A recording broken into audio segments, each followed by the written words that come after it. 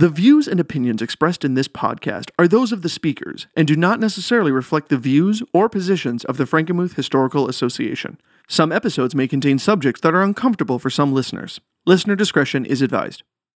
Hello, and Guten Tag, and welcome to Historians in Lederhosen. I'm Garrett. I'm Nathan. And I'm Malcolm. We are three historians from the Frankenmuth Historical Association, located in Frankenmuth, Michigan. The association owns and operates a 7-gallery museum, a historical log house, Fisher Hall, and a collection of over 30,000 artifacts. Check those out at frankenmuthmuseum.org or right on our Facebook page at Frankenmuth Historical Museum. This podcast will tell the stories of Michigan's Little Bavaria to the real Bavaria and anything in between. Be sure to tune in every other week and listen to the three of us and our guests as we dive into the wide world of history.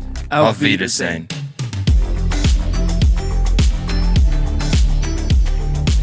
Hello, and welcome to the podcast. We are the Historians in Lederhosen. If you are a longtime listener, welcome back. If you are new to the podcast, thanks so much for clicking on this episode. If you like what you hear, please be sure to hit follow to get notifications of new episodes. So today, I kind of want to discuss something a little bit different than what we've done in the past, museums and pop culture. We've talked a lot about museum work and how they do what they do and what we do in museums, but how are museums perceived? What are the reputations of museums in pop culture, and what can museologists learn from movies and television about the ways in which museums are perceived by the public? All that and more coming up. So I think we're going to just go ahead and forego a segment for this episode because I kind of just want to dive in. So here's kind of what I want to do. Let's start exploring some examples. I've kind of just made a list of what I think are just some iconic movies that include either museum work or museum specifically, and I just kind of want to throw them out there and sort of just explore what we have kind of going on today. How's that sound to you guys? Sounds awesome. Great. Okay, very good, very good. So I have my list. I'm just going to announce it, and then we'll kind of just discuss. We'll discuss it. How museums are perceived in the movie, what we think is the messaging here, and what maybe museums could learn from the way museums are perceived in this movie. So let's start with the obvious one. I think the one that's in the title, Night at the Museum. So obviously there's more, but let's just stick maybe to the first one because I think most people saw the first one, and then there's been I think 2 or 3 sequels. But let's just start with the first one. So for those of you that don't know, Night at the Museum was a movie starring Ben Stiller where he plays a security guard. He gets hired as a security guard at the Natural History Museum. And at night, when he closes down the museum, all of the artifacts, I guess you could say, all of the mannequins and statues all come to life at nighttime. And then there's a great romp as to why that's happening and the danger therein. But there's a couple things to kind of note about this film. I think right away, it's a great film because museums are very much perceived as being fun, at least at night. During the day, they're boring, but but even then too, I mean, like if you watch the movie, like school groups are coming in, people are like having fun in the museum. It's not like I don't think the museum is represented as boring at any point, which is really great for us. It's also kind of representative of how diverse some museum collections can be. Obviously, the Natural History Museum has stuff from Columbus, from Easter Island, Egyptian artifacts. Teddy Roosevelt is a character. I mean, there's a lot of different characters kind of going on throughout the film. And most notably too, and this is the thing that never made sense to me. The curator of the museum is it's Ricky Gervais, and he's playing this sort of like bumbling buffoon, but he has like a PhD, and he's very like, oh, well, I have a PhD, so I know what's going on. But he's the curator, but he also seems to run the museum, which doesn't really make any sense to me because curators don't run museums. They didn't really write the hierarchy of museum life very well. No, so that's something to know. Is a curator usually doesn't run the museum the way it's kind of presented in the film. He would have just been. It's also a Smithsonian museum, or is this? It's like a pseudo Smithsonian. No, because there's the sequel that's at the Smithsonian. I think this is like one of the. This is in New York. I think, New York, but I was like thinking about it. I was like, if it were the Smithsonian, the curator definitely doesn't run the museum. That's run by the government, dude. Yeah, well, and yeah, so there's definitely some smudging there. But I don't know. What do you guys think? What do you think of this movie? What do you think? How do you think museums are portrayed in this film? It's an absolute classic. It's one of the most fun movies to watch too, because you just have like those stupid like lines from the Easter Island statue, like dum dum dummy gum gum, and then just like the Teddy Roosevelt character is so much fun, but it also. This is just almost a kind of a bland version of him, to be honest. It's Robin Williams, so it's great, but like That Teddy Roosevelt went hard. True. Yeah. I think the only thing is personally, this movie always scares me a little because it feeds into my fear that like mannequins are alive. And that's the only thing. But otherwise, I think this is like all the things you said. It shows that like museums are fun places for learning, and like Ben Stiller learns a lot about like history and stuff like that from these. That's a great point. These In like order characters to- being alive. Well, in order to kind of manage them at night and keep the museum safe and secure, he does have to learn the history of everyone so that he can properly interact with them and kind of meet them halfway. Right. That's a great point. Yeah. Yeah, I like just the funness of it, like when the T-Rex comes alive and he's screaming and running down the hallway, like Playing with my a ball. Gosh. Oh yeah, playing with the ball too. Yeah, they make a T-Rex a dog, which Yeah. I don't know Yeah. if that's historically accurate. I think it's fine. They can't reach the ball. I think that's the only thing about this museum is this museum does not seem to have any sort of collecting mandate or exhibition focus. It's just like history, just anything. They got Here's dinosaur everything. bones. They got ancient Egypt. They got Columbus. They got They have the tiny little indigenous- like Roman like Oh, yeah. diorama with like the tiny the people. diorama hall. Of Yeah. like a bunch of, like that's like where they have the catapults. Romans and like Manifest Destiny in the same like room. Like I don't, this curator is not very good. No, but he's too busy running the museum. Well, yeah, so that's why the exhibits are all over the place. The curator's too busy running the museum and hiring and firing one security guard for the whole place. No, there's only 2 employees. Yeah, that's it. The Yeah. curator and the security, the night security It guard. seems that way. Yeah, it definitely seems that way. So yeah, I think we can say this is a great movie. It's a lot of fun, and definitely I think represents museums in a very positive light. I think it's It probably makes them- good for museums and It makes them look accessible. It kind of humanizes like the content too. That's one of the things that I Yeah. really like is it makes the content palatable. It teaches you in a fun way because like surprisingly this movie is like slightly historically accurate. Like they do have like little nuggets in there where they're teaching you something valuable. yeah. In terms when kind of through Ben Stiller's character as the Mm-hmm. protagonist, he has to.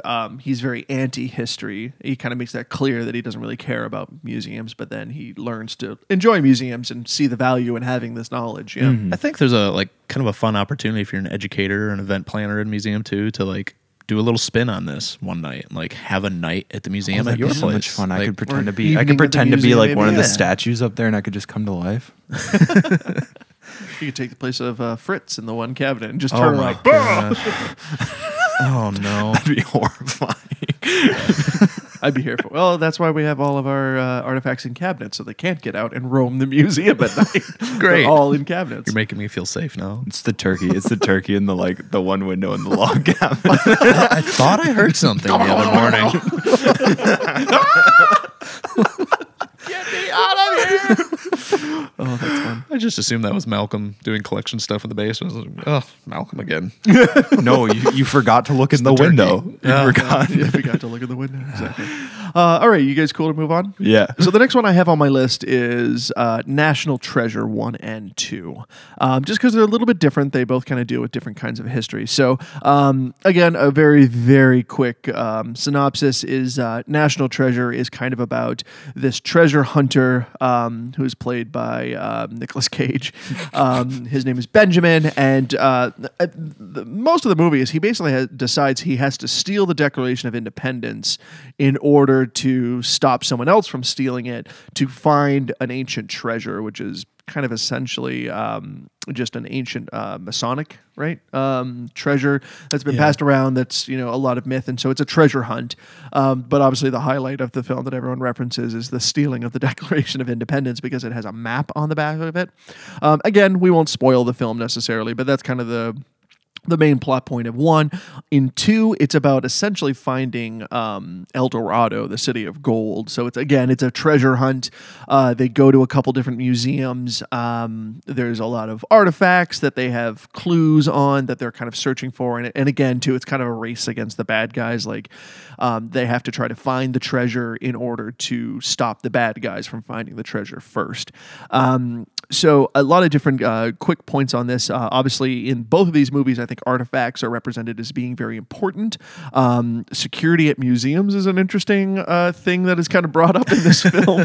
In these films, artifacts reveal secrets. That's a big kind of plot point in this, is that every artifact has some sort of secret code on it or something that's been hiding in plain sight, and it's just you aren't smart enough to see it or understand it.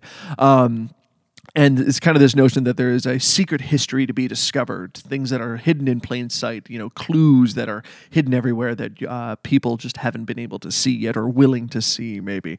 So that's kind of the overview of that film, Museums in History. So let's dive right in. Nathan, what you got? I like that about your point about artifacts kind of revealing secrets. Well, while that's not like the case, there's not a map on the back of our artifacts that we have here or something. You can't go on a treasure hunt probably from that we haven't actually applied have we consulted the lemon turkey? Juice to the back of it. So. We might need to check that out. But like there is kind of this secret history to really discover. It's not so much secret. You just have to kind of know where to look, right? We were recently discussing some of our favorite artifacts and some of the stories behind those artifacts that you wouldn't necessarily know just by seeing it. But when you see it either on exhibit or something like that, and the story's a little more fleshed out for you, or you have a tour guide, like those stories come to life. And I think that's one thing that's really cool about museums that these films kind of show is like these stories coming to life, right? Yeah, that there's more than just the object itself. It's kind of all about the information that goes along with it and the provenance and why that makes it kind of a special object. That's a really great point, Garrett. I think the other thing that this shows in like kind of a goofy way is that research truly is kind of like a treasure hunt at the end of the day. Like you are trying to piece together seemingly like disparate elements to make one story. And like obviously we're not searching for El Dorado and we're not stealing the Declaration of Independence, but when you're consulting primary documents, you're kind of looking through these massive documents to find the one thing you need or the one few things that you need to like fit your research. And it shows that in a very cool way. Also, one thing that has lived with me from this movie is the fact that they use a plastic water bottle as a magnifying glass, and I've tried to do this multiple times. It does not work, and I don't get like because when they put it on like the dollar bill and they're trying to figure out what time the clock is at, and I'm like, I remember watching this with my family and then trying to do that with a plastic water bottle. It's impossible. So that's a point off for me. And jumping off of that too, I think this movie kind of shows that like just having random historical facts isn't useless all the time too. Like just having a basic knowledge of history and when things happened and why is really important, because in that scene where they're looking at the clock tower through the dollar bill and they're trying to magnify it, they're searching for a time when the sun will align to reveal the next clue, and they go, oh shoot, like we've missed that time. But then the friend who is not the historian points out that because of daylight savings, the time is technically no longer right. And it's like a huge victory moment for him. He's like, oh, I know a piece of history that you two history buffs don't know. I love that moment. It's a great moment. But like, there's just a lot of fun moments like that where just like random bits of historical information or historical fun facts come out and they're really helpful. Daylight savings got casted. Daylight savings got casted in the National Treasure Book of Secrets. That's why we can't get rid of it, because then that movie won't make any sense anymore. Tell that to Arizona.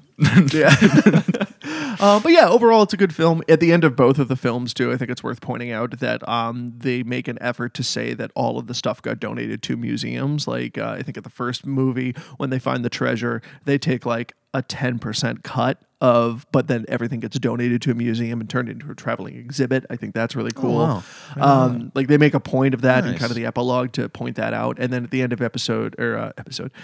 National Treasure 2, when they find El Dorado, they're there helping with the excavation of it, and they're mentioning like, oh, don't ruin that. Like they're very careful with it. And for most part too, obviously with some major exceptions, they treat artifacts like artifacts. Like, they handle them carefully. They're very like sensitive to trying to not break them and things like that. So yeah, overall, I think it's a solid film, solid couple of films. Definitely not perfect, like nothing is, but overall, I think, again, good for museums and good for historians that are trying to promote the practice. Please don't try to steal the Declaration of Independence. No. Don't take this as a user's manual. Please don't. And then please don't put lemon juice on the back and then apply a hairdryer to it. Yeah, I promise. To try to find Please won't don't go cut well. a brick out of the Liberty Bell or out of the Liberty Tower. Like, please don't. Exactly. Okay, so next is probably one everyone's been waiting for since we started this. Indiana Jones. Classic. We're only going to discuss the trilogy here. I've decided there is only a trilogy. No other movies exist. There were just 3 movies. So the highlights from this film is obviously about a historian and archaeologist named Dr. Indiana Jones, or Dr. Jones, and he goes on adventures in the 1940s, 30s actually, I think. Well, isn't there one where he's fighting Nazis? So Yeah. Well, 2 of them are Nazis, but I think they're like technically like pre-war. Like it's like the war isn't actually. So it's like late 30s, early 40s. Yeah. So basically, Dr. Jones goes and he hunts down artifacts twice to try to stop Nazis from getting them, and once he just steals a bunch of artifacts from an Indian cult in Temple of Doom, and then frees a bunch of child slaves. You know, he's doing good work. standard history work. So of course. obviously the it's a fairly famous film for kind of religious artifacts and just the saying artifacts are important and they shouldn't be held by evil dictatorship regimes. The most famous probably museum line comes from Indiana Jones. "It belongs in a museum." One of the best lines I think ever. And obviously too, the protagonist works on behalf of a museum. It's made pretty clear that he works with a curator named Marcus Brody. He goes off and he finds artifacts and then gives them to Brody to be able to put in the museum that's well established in Raiders of the Lost Ark, as well as teaching history at a university in the States. So guys, what do you think about Indiana Jones? What does the films of Indiana Jones say about museums and the perception of museums in pop culture? I think that It Belongs in a Museum is kind of like one of the most important aspects, is it's showing how important artifacts are and how they should be preserved. But also I just love that it makes it look like our job's exciting. I've ran from boulders before. Yeah. Of course. To be an archaeologist, you have to punch Nazis. We need to get a hat in the outfits, Indiana Jones outfit, and just wear them to work from now on. I'd be fine with that. But no, Garrett makes a good point. I think the fact that the protagonist in these films has sort of an ethos that artifacts belong in the museum because they're for everybody.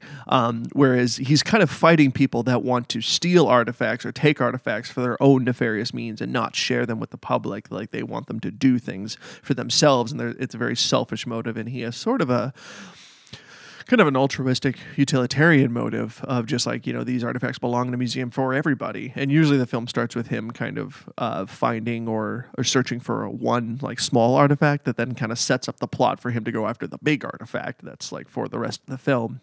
He's got this famous quote of "It belongs in a museum," and it's great. I think there's sort of this idea that artifacts are also kind of sacred too, that you see in a lot of these movies, that whether it's to do with an artifact or it's just typically something old too. I'm thinking Wonder Woman, where these old sort of things that may or may not be in a museum, but they're old, they get discovered, and then they unleash this either terrible force if they get in the wrong hands, right? So there's this idea that these things, these objects and artifacts are sacred. That's lends a power to them, and it's kind of a central plot hole or central plot line in all of these things, which that's kind of interesting. Do you think that's bad though? At any point for the public to kind of over perceive artifacts as because I think from a collections management standpoint, that is a bit of a problem, because I always find people are not donating old photographs or anything that gets oh, well, we weren't important. We just lived here. These aren't sacred. These aren't big, important artifacts. So why would the museum want them? So I would push back a little bit in terms of what some of these movies do is they over glorify objects and artifacts and saying they're too important that you should only ever care about the really big, important, groundbreaking artifacts. Everything else doesn't really matter, your family history, but it does matter, and it's all about the narrative that kind of surrounds these larger artifacts. I think you bring up a good point, but also I think that's kind of the nature of literature, the nature of film. Yeah. Where imagine Indiana Jones is based off of finding a box of the Jones family from Jonesboro, Arkansas. We're trying to find a box of their photos and we're fighting Nazis over it. Imagine that was the plot line. Who would watch that movie? I'd still probably watch it. This is absolutely incredible. This is showing my job. That's the job. Yeah, when 10-year-old me, I want that job. I want to fight Nazis over photos. I need a whip to be able to do that. Right. Garrett makes a good point. Like, obviously, it's a film. It's gotta have a big, important nature to it. But I think I would just push back a little bit in terms of films definitely fetishize artifacts a little bit and make them like larger than life. And just good to maybe just good to remember that artifacts don't have to only be the most important. Like, it doesn't literally have to be the Holy Grail to be an artifact. No, well said. Well said. Okay, moving right along. So I included this movie because it's my favorite movie of all time. The Mummy from 1998. I just love this film. It's fantastic.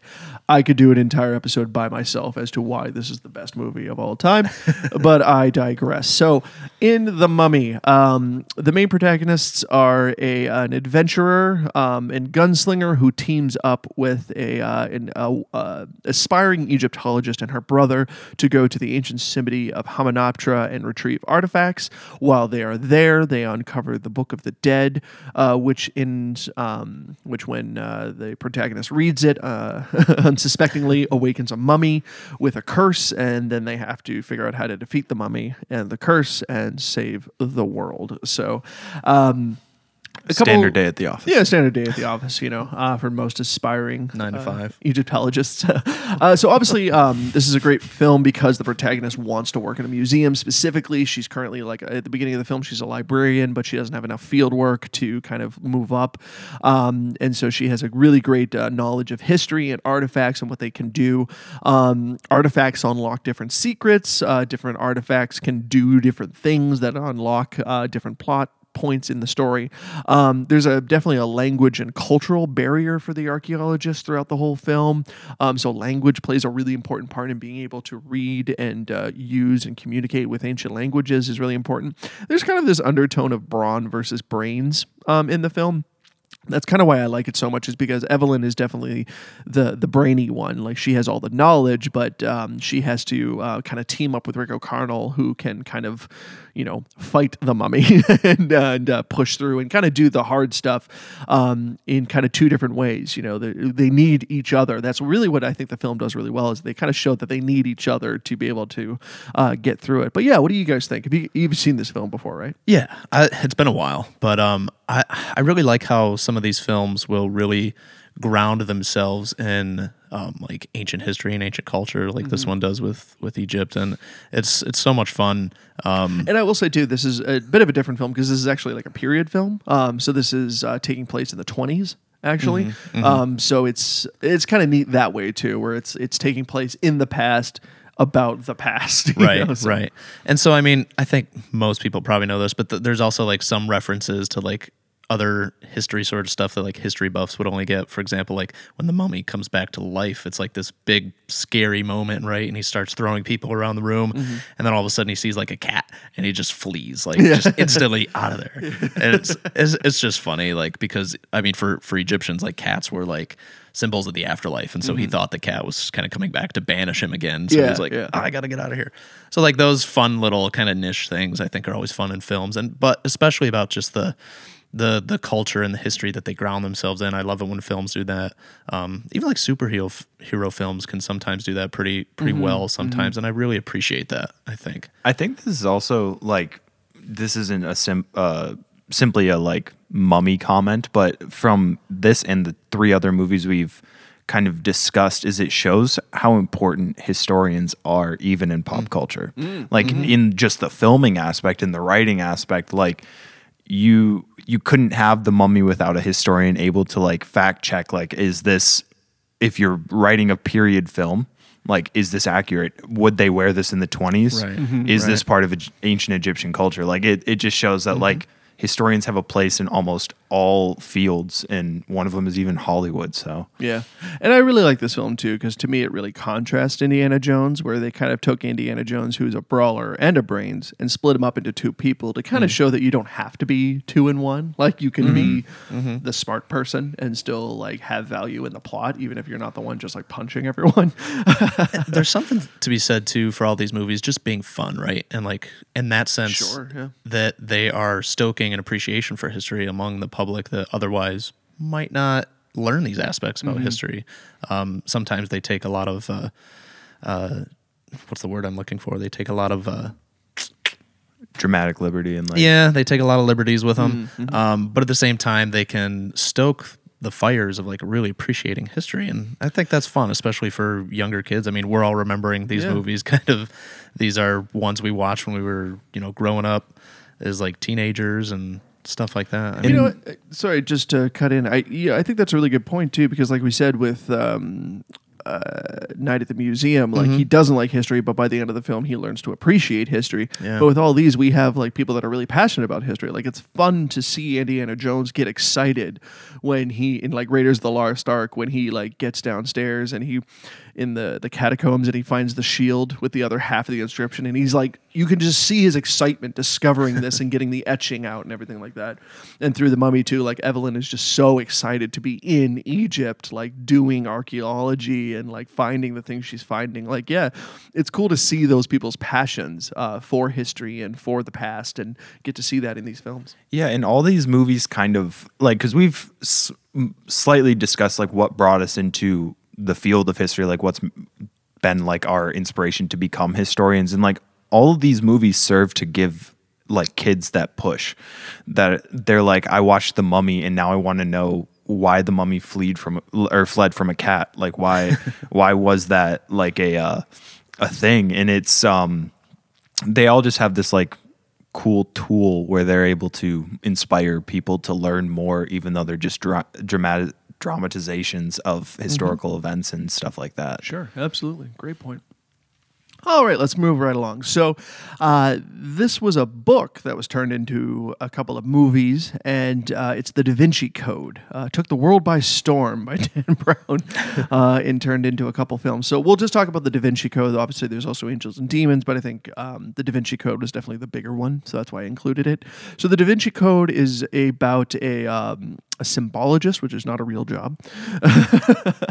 I'm actually a symbologist, sorry. Well, you don't have a job, so point in case. I am unpaid. I'm the FHA symbologist. Oh, that's good. So Robert Langdon is a Harvard symbologist who gets kind of swept up in a conspiracy and a search for the Holy Grail. He uses his knowledge of history and symbols to find different clues, which send him on kind of a chase, a treasure hunt, in the hopes of essentially finding the Holy Grail. I don't think I can say much more without giving a ton away, and I don't want to spoil any of these films. So. The Da Vinci Code and Angels and Demons are two of those like movies that like you can't even give a synopsis without blowing like parts of the plot of it, because like they're the type of movie that you actually have to pay attention the entire time to get.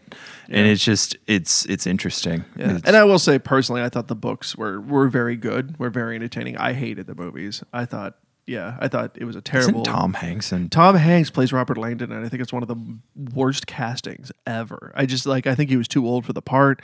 He's very just stale throughout the whole thing. Like whereas in the book he just seems so charismatic and like energetic, and I don't know.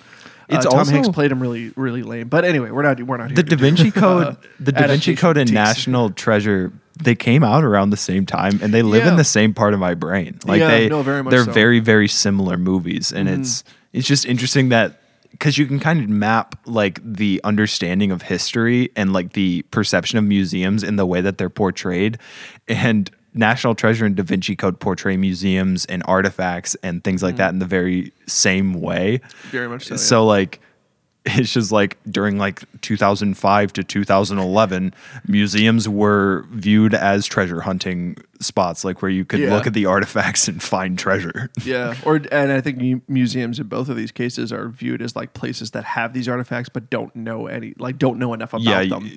Like I don't understand the artifacts. Yeah, like we just like museums are just this places like we have the history on them, but we don't actually know what they're for or what they do, and it's just like we have to have these like really smart guys come in and be like, oh well, actually, like this is a clue and a trail of clues to find something special.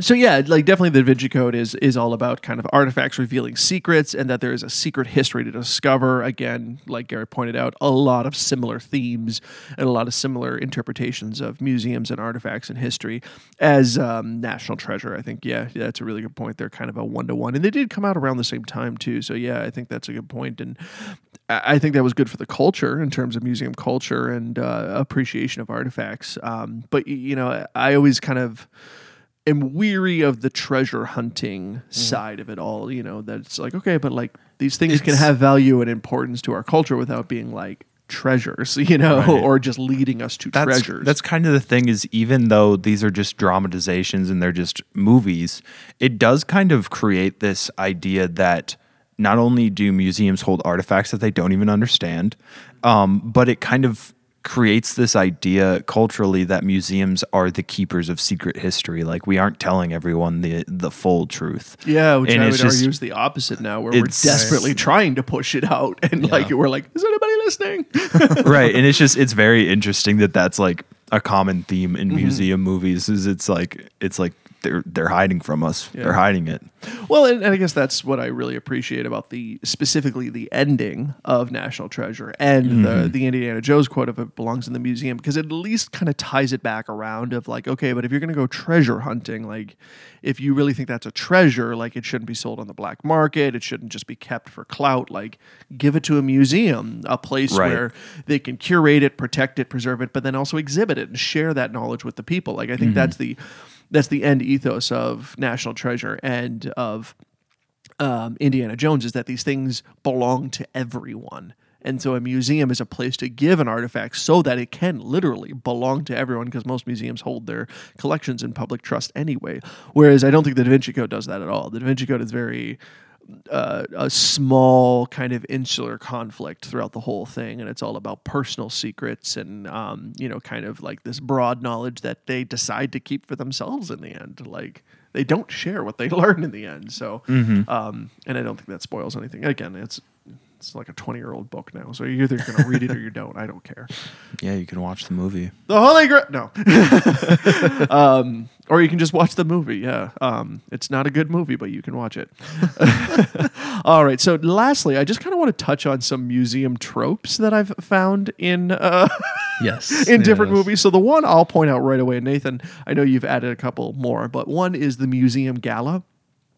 You'll see, like, quote, the museum gala in a ton of different films. They're all over the place, like, where, like, there'll just be a fancy museum gala happening. And it's usually, like, in a spy movie or a heist movie where it's like, oh, well, they're hosting this gala. And while they're distracted by their gala, we'll sneak in and steal something or whatever. Like, that's, like, one of the main, like, that's how they steal the Declaration of Independence, is the National Archives is having a gallery. And they just, like, sneak downstairs and steal it. And it's just, like, this notion that, like, apparently what a museum... So I don't know if this is the perception, but apparently Hollywood thinks that if a museum is having a gala, all security is just focused on that, and anything else is just like up for grabs, because Hollywood assumes that there's like a robust security team at all museums. That's kind of the thing, is they believe that there's just this like, but they're never good at their jobs. They're heavily armed. They're always around, but they're not good at it. But they're just focused on the rich people at the gala. And then there's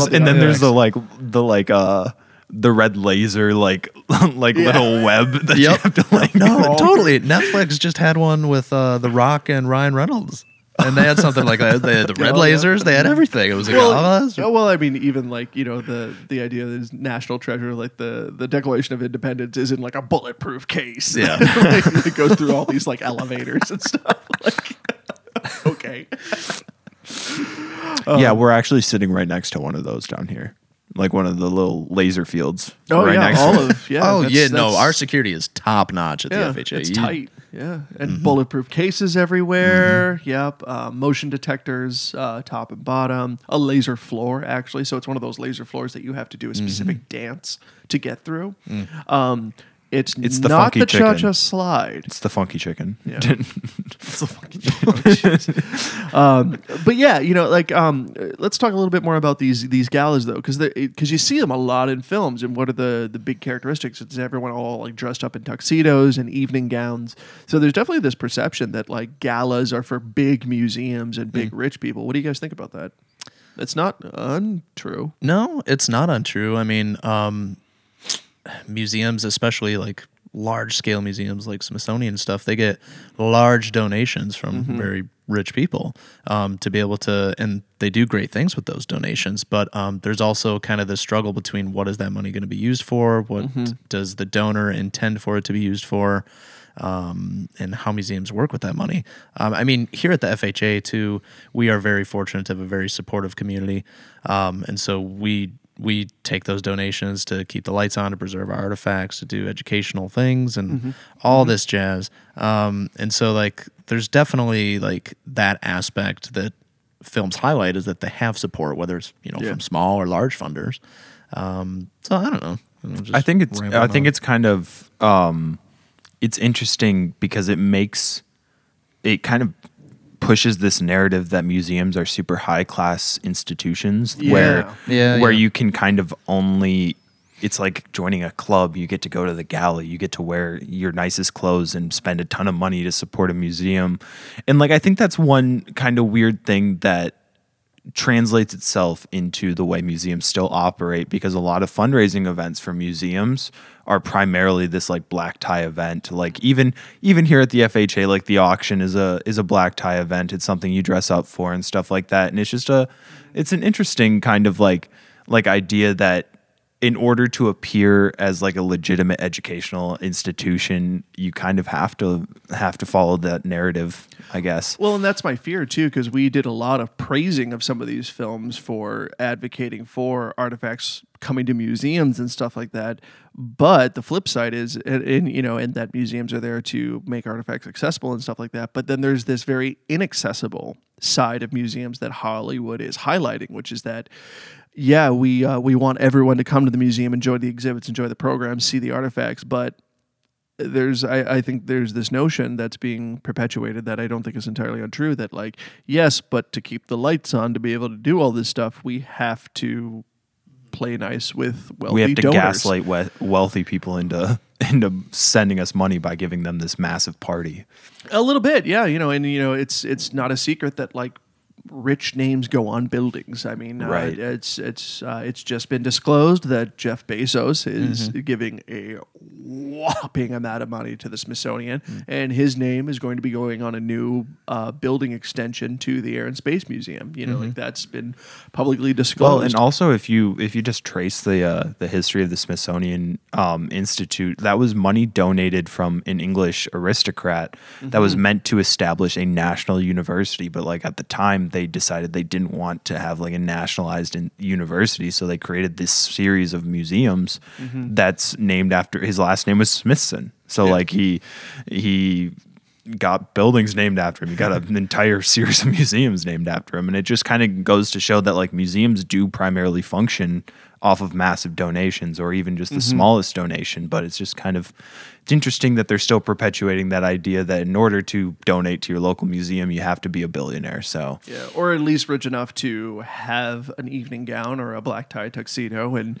go to these really special parties. Yeah, which isn't always the case, because like Nathan pointed out, I mean, like our auction, we dress up for it, but I think it's a very accessible event. Tickets to it are not too expensive, and like they all go to supporting the museum. So and you don't have to donate to support a museum, right? Your attendance at a museum is support enough, right? Is coming to see our exhibits, coming to educational, or volunteering. To our I always say, podcast. like, volunteer your money or your time to a museum. That helps a lot. Yeah, that's what I'm here doing. That's a great point. Nathan, do you have any other museum tropes that you've noticed in Hollywood or anything like that? I think maybe not so much in the films we sort of discussed, but kind of going along with the gala thing a little bit is like museums have this, at least in Hollywood, this aura that like they're like civilizing spaces almost. Right. That like you can't have fun in them, you can't run, you can't touch things, you can't, which is true to some extent, right? We don't want you running around, crashing around and everything here either. But at the same time, like 90th Museum is one that contrasts that, like you said, with school groups coming in and they're having a ton of fun. And like, that's what museums are, right? They're a ton of fun. And it's a place to have an educational experience while not feeling like it's an educational experience. So See, and I like that so much because I hate it when I see a film and it's like a slow pan into a room and there's one artifact in the middle of the room in a glass case with a spotlight on it, Yeah. and that's the only thing in the room. It's just like, no museum looks like that. Like that's terrible curation. Like, That's just what the Hope Diamond looks like in one room of Yeah. the Natural History Museum. but they're trying to make it sparkle. I also feel like there's this weird one that like secret deals get done in museum galleries. You ever notice that? Like a cop and a fugitive or something in will art meet. museums. Yeah, they're always in art they'll- museums in front of a like- painting. Yeah, and they'll sit down like in a painting and have like a conversation without looking at each other. They're just Exactly. staring at the painting. Yeah, no, that, Exactly. yeah, that's a good trope. The business deal or the mob deal in an art gallery. That's a good one. I haven't thought of that. That was in a James Bond film too. Yeah. He goes and he sits down beside Q and they have like a conversation and then like he gives him a gun in the middle of a museum. Like, I was just watching Peaky Blinders and then I noticed that. Yep. Yeah, There was a cop that one and a undercover cop, and they both met in front of a painting. Exact same thing. So pretty funny. But I mean, the reality museum work, right, is kind of very much, it's alike in some ways to some of these tropes we're talking about, but we joke here around the museum that the reality museum work is much more like if you've ever seen the show The Office. There's a lot of like little things, little daily things that you have Absolutely. to deal with. Like some days I come in like, oh, I want to create a new educational program, and instead I end up painting a wall twice because I got the wrong color of paint the first time, even though I tried matching it. Okay, It's- so who on the staff is Toby? Me. that's not appropriate to answer. It's me. No, you're Ryan. You're the temp. Bummer. Bummer. So there's one last film that I want to point out because this one's a little bit more controversial, and it's the only film that I could really think of that like challenged the idea of museums. Everything else I think is pretty at least complimentary or just so exaggerated that you're just like, oh, that's silly. Black Panther. Did you guys see Black Panther from Marvel? I did. I'm trying to think. So there's Is a it specific scene. There's a specific scene where Killmonger, the antagonist of the film, goes to a museum to steal an artifact because it's made of vibranium. Oh, yep. And Yeah. it's a really interesting scene because he's kind of standing in front of the case, and then the curator goes up and goes to talk to him, and he gives this speech about how the museum has stolen those artifacts. They don't know what they actually are, and that they should give them back. And then the woman kind of looks at him, and then of course he steals them out of the case, and they run out of the museum. But it's one of the only examples I can think of a movie that really challenged the idea of a museum and what a museum is, and kind of suggested that maybe museums aren't great because a lot of museums have a colonial history of having stolen artifacts.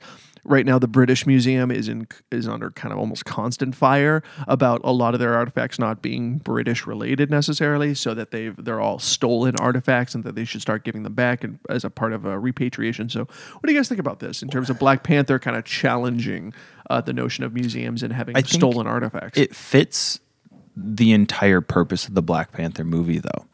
Very much so. In the way that it's kind of trying to challenge colonialism, is challenging this like preconceived like Eurocentric notion, which I think it's dangerous because one movie can like snowball down to multiple that are starting to be like, museums bad.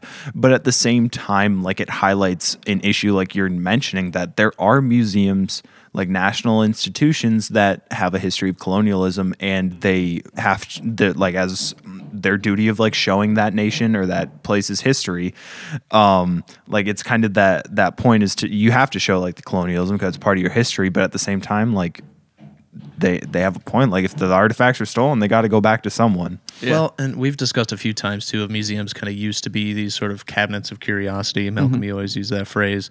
And like a lot of donations in museums have started from these individual collectors. For example, I know mummies have always been just recently kind of been more controversial to display because they're human remains, right? But 100 years ago, it wasn't as controversial. People just purchased them. Whoever had the most money would go purchase them and put them on display and use it for profit. So it's interesting. I just watched another movie called The Dig. It's actually a Netflix movie. And it's interesting you brought up the British Museum because this also calls into question the British Museum as well. And there's actually like a kind of a small town archaeologist, if you will, that he discovers this artifact, and so he's working on it for weeks and weeks. And this is like at the dawn of World War I believe. Maybe it's World War II. Either way, there's a world war looming. He's trying to uncover this artifact at the same time. World War IV. Sorry. And so the British Museum ends up getting involved, and they kind of step in and almost crowd him to the point where they're like, okay, this is our artifact now. And he's like, but no, like this, like, and he has very much a reverence for this artifact too. And the British Museum is not displayed that way. So it's another interesting movie. Maybe take a look. It reminds me of the Black Panther scene, like you were saying, that sometimes museums, at least in the past, I mean, we're trying to correct that some of those colonial notions and practices. Yeah. I think museums have done a very good job at kind of addressing that in the last few decades. Yeah. So. Well, it's interesting to see how this is maybe changing over time, that we have a bit of a history of museums more or less being celebrated and considered very positive institutions, but now as the culture changes in terms of the perception of colonization and the celebration of that history, maybe the perception of museums is going to change over time. I think as our listeners can probably hear, we have some work going on in the background here. As always, the FHA is constantly changing, improving, and getting better. So we should probably actually go up and help, maybe take a break and go help with some of the construction going on. So I think we're going to sign off for this episode. Maybe we'll bring this up again in a future episode if you guys want to hear more about this. So this will wrap up another episode of Historians in Lederhosen. Please don't forget to subscribe and leave a review. Seriously, reviews are the best way that our podcast can reach other listeners. It's one way you can do your part to communicate our history with others. Thank you all for listening, and Auf Wiedersehen.